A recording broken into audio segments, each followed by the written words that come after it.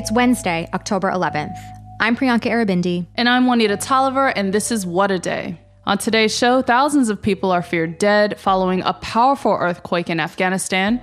Plus, an American economist has won a Nobel Prize for tracing the history of women in the workplace. But first, the world watches the devastation out of Israel and Gaza continue to unfold. So what's the latest on the ground now? So in response to the surprise attack and atrocities committed against Israeli civilians by Hamas on Saturday, Israel formally declared war against Hamas and implemented a blockade on power, fuel, food, and water to the Gaza Strip, as well as retaliatory airstrikes on the area. Yesterday, those strikes intensified, destroying buildings and sending civilians in the densely packed territory scrambling for safety.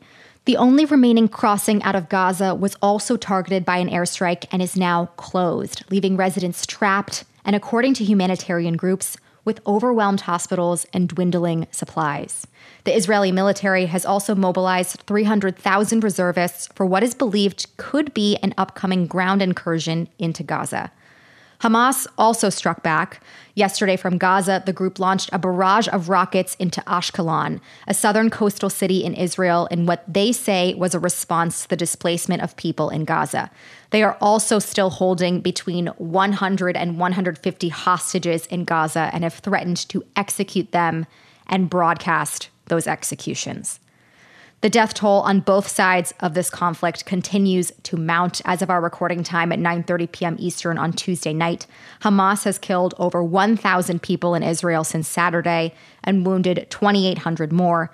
And according to Palestinian authorities, Israeli airstrikes have killed at least 920 people in Gaza and injured at least 4,600 more. That is just the information we have so far. Those numbers will almost certainly continue to climb in the coming days. And President Biden addressed the nation and the rest of the world about this yesterday. Tell us more about what he said. Yes, so President Biden spoke from the White House yesterday. He strongly condemned Hamas's terrorism and reiterated U.S. support for Israel. Take a listen. There are moments in this life, and I mean this literally, when the pure, unadulterated evil is unleashed on this world. The people of Israel lived through one such moment this weekend. The bloody hands of the terrorist organization Hamas, a group whose stated purpose for being is to kill Jews. This was an act of sheer evil. Biden also confirmed yesterday that there are Americans among those being held hostage in Gaza, but he did not say how many. What we do know is that at least 14 Americans were among those killed during Hamas's attack, and at least 20 other Americans are still unaccounted for. We will, of course, continue to bring you updates on what's happening on the ground in the days and weeks to come. But I just want to take a minute to acknowledge here what a heavy time this is for so many people. You know, the images and the reporting that we have seen about what is happening to innocent civilians, they are truly just beyond words. It's devastating. And to our listeners here who are really feeling it right now, you are not alone. It is a scary, scary time. And sadly, the devastation is likely only to continue. And I want to take a second to look ahead now. Today, Secretary of State Antony Blinken is traveling to Israel for meetings with senior Israeli officials on Thursday. According to a State Department spokesperson, Secretary Blinken will deliver a, quote, message of solidarity and support, and he will get a better understanding of what they need and how the U.S. can support Israel. This follows the remarks from President Biden that you mentioned, Priyanka, and reaffirms the president's commitment to share intelligence and hostage recovery resources with Israel and support them as this war continues. And current support from the U.S. extends beyond Blinken's visit to also include military aid, which John Kirby, a spokesperson for the National Security Council, confirmed earlier this week was already on the way to Israel. So what does this military aid consist of? On Sunday, the Department of Defense ordered its newest aircraft carrier, the USS Gerald Ford, and its 8 squadrons of attack and support aircraft, 4 destroyers, and 1 missile cruiser to the eastern Mediterranean Sea. The strike group of vessels was already in the vicinity conducting naval exercises off the coast of Italy. And the aid also includes air defense systems, munitions, and weapons. So far, the Pentagon sent this military aid using existing authorities and funding and didn't need congressional appropriations for this first round of aid, though eventually they will need more money from Congress for future shipments.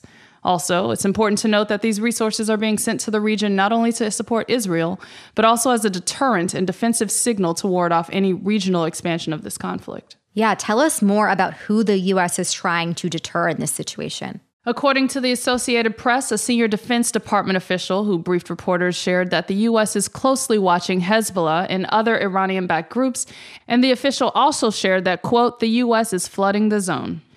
In his first address since being sworn in as chairman of the Joint Chiefs of Staff only 2 weeks ago, General Charles Q. Brown Jr. urged Iran not to get involved in the unfolding situation. While Iran has maintained that they were not part of the attack by Hamas, and while U.S. and Israeli officials said they have no firm evidence that Iran had a direct role in the attack, intelligence officials said that Iranian allies provided money, military training, and logistical support to Hamas in the past. On top of that, late yesterday, Israeli Defense Forces said that rockets were launched from Syria into Israeli territory near the Golan Heights area, and the rockets landed in open areas. And that is certainly something the U.S. will continue monitoring further. Definitely. What should we expect to see in these coming days? We should expect to see the impact of diplomatic engagement, including Blinken's visit to Israel on Thursday and readouts from diplomatic calls as President Biden maintains communications with Prime Minister Netanyahu, especially about the ongoing hostage situation that includes Americans. We should expect to see the number of casualties in Gaza and Israel continue to rise, as you mentioned, Priyanka. We should also expect to see the continued impact of not having a House Speaker and how that could delay funding for not only Israel, but also Ukraine.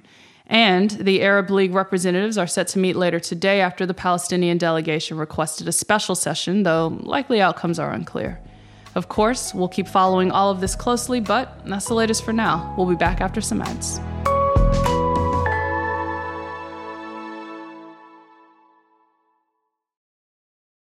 Let's get to some headlines. Headlines.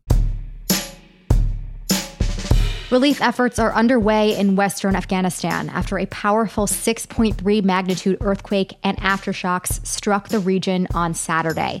The Taliban said that at least 2,000 people were killed, though that number is expected to rise. Entire villages in Herat province were flattened, with many locals forced to use their bare hands to dig through the rubble in desperate search for survivors and for victims. The aftermath has already overwhelmed the province's regional hospital, which was built to accommodate only about 600 patients. According to reports, some of the injured have had to be treated on the hospital floor. A World Health Organization official told Al Jazeera that the extent of the damage is still being confirmed as search and rescue operations continue. The global response to the disaster has been slow, in part because the 2021 Taliban takeover forced many aid organizations to leave Afghanistan. In other international news, the Biden administration yesterday formally acknowledged that the ouster of Niger's democratically elected president by military leaders was a coup. Though other countries made that declaration soon after it happened in July, administration officials were initially reluctant to do so. That's because of a congressional mandate to suspend military aid and training to places where military forces have installed their own government. Niger has also played a major role in U.S. counterterrorism operations in Central and Western Africa. The State Department spokesperson yesterday confirmed that most U.S. assistance to Niger has been suspended, but humanitarian, food, and health assistance will continue, and the U.S. ambassador to Niger will remain in the country. As you'll recall, the coup ousted President Mohamed Bazoum, whose election marked Niger's first democratic transfer of power since the country gained independence from France in 1960. Bazoum and his family have been under house arrest ever since the takeover. We'd call this a spoiler alert, pun intended, but there is now one less conspiracy theorist running for president with one of the major parties. On Monday, Robert F. Kennedy Jr. announced that he is now running as an independent. Kennedy originally entered the race as a Democrat, despite holding very few progressive values or policies. You may know him best for being an anti-vaccine activist, and he's also known to push conspiracy theories on right-wing podcasts, having claimed that Wi-Fi gives you cancer and that antidepressants are to blame for school shootings. So just totally normal, totally presidential things to say in this day and age. Kennedy also came out with a new campaign slogan, "Declare Your Independence," but it didn't sound like he was ready to do just that. Take a listen. I need my speech. You can't read anything. You can't read anything. It's upside down. Oh, goodness. Oh, God, that does not sound good. Meanwhile, Republicans aren't too happy about the move. An RNC spokesperson recently called him, quote, "just another radical far-left Democrat." The most Democratic strategists don't seem to be too worried that Kennedy's bid will hurt Biden's chances at re-election. And Kennedy's siblings weighed in with a joint statement calling the announcement, quote, "deeply saddening," even adding, quote, "Bobby might share the same name as our father, but he does not share the same values, vision, or judgment." They said we don't know him, essentially. Sorry to this man. And speaking of grifters, New York Representative George Santos, a.k.a. Joanne the Scammer, is facing some new charges, including identity theft. According to an indictment unsealed yesterday, Santos allegedly took credit card information from people who, for some reason, gave him money to run for Congress. Prosecutors say his campaign would repeatedly charge their cards without their knowledge and in amounts above the legal individual limit, adding up to more than $44,000. My God. Right, like, you know better. You know exactly what you're doing when you do this.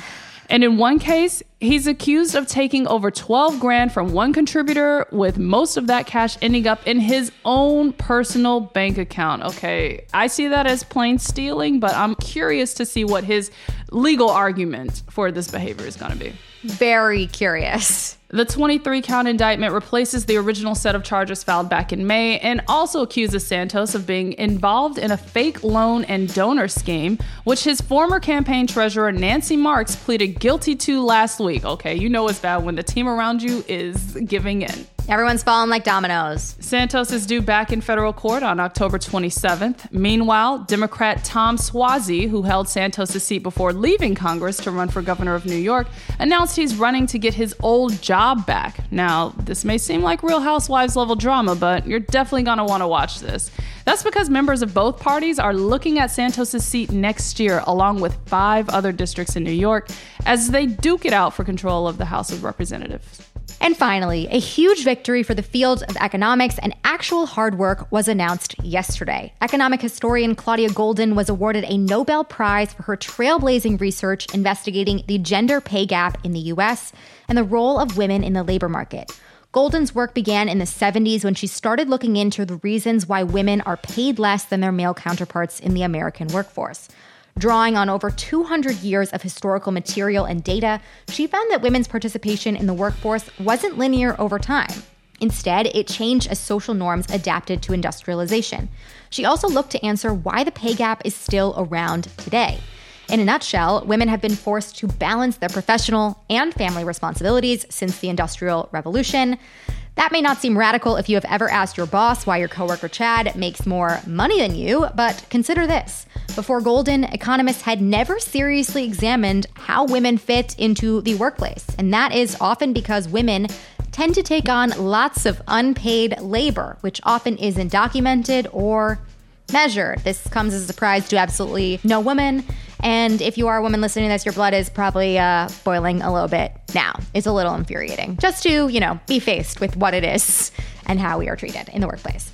And it is worth mentioning that she is only the 3rd woman to win the Nobel Prize in economics ever, and the first ever to win it on her own. Claudia Goldin, thank you for doing a woman's work. Yes. Clearly no other economist thought to even look at the value of women in the workplace before you, and I just appreciate you. Thanks so much. Absolutely. Hats off to Claudia.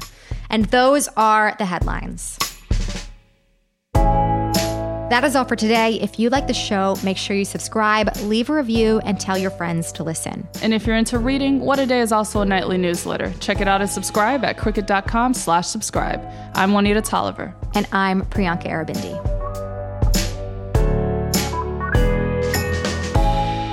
What a Day is a production of Cricket Media. It's recorded and mixed by Bill Lance. Our show's producer is Itzi Quintanilla. Raven Yamamoto and Natalie Bettendorf are our associate producers. And our senior producer is Lita Martinez. Our theme music is by Colin Gilliard and Kashaka.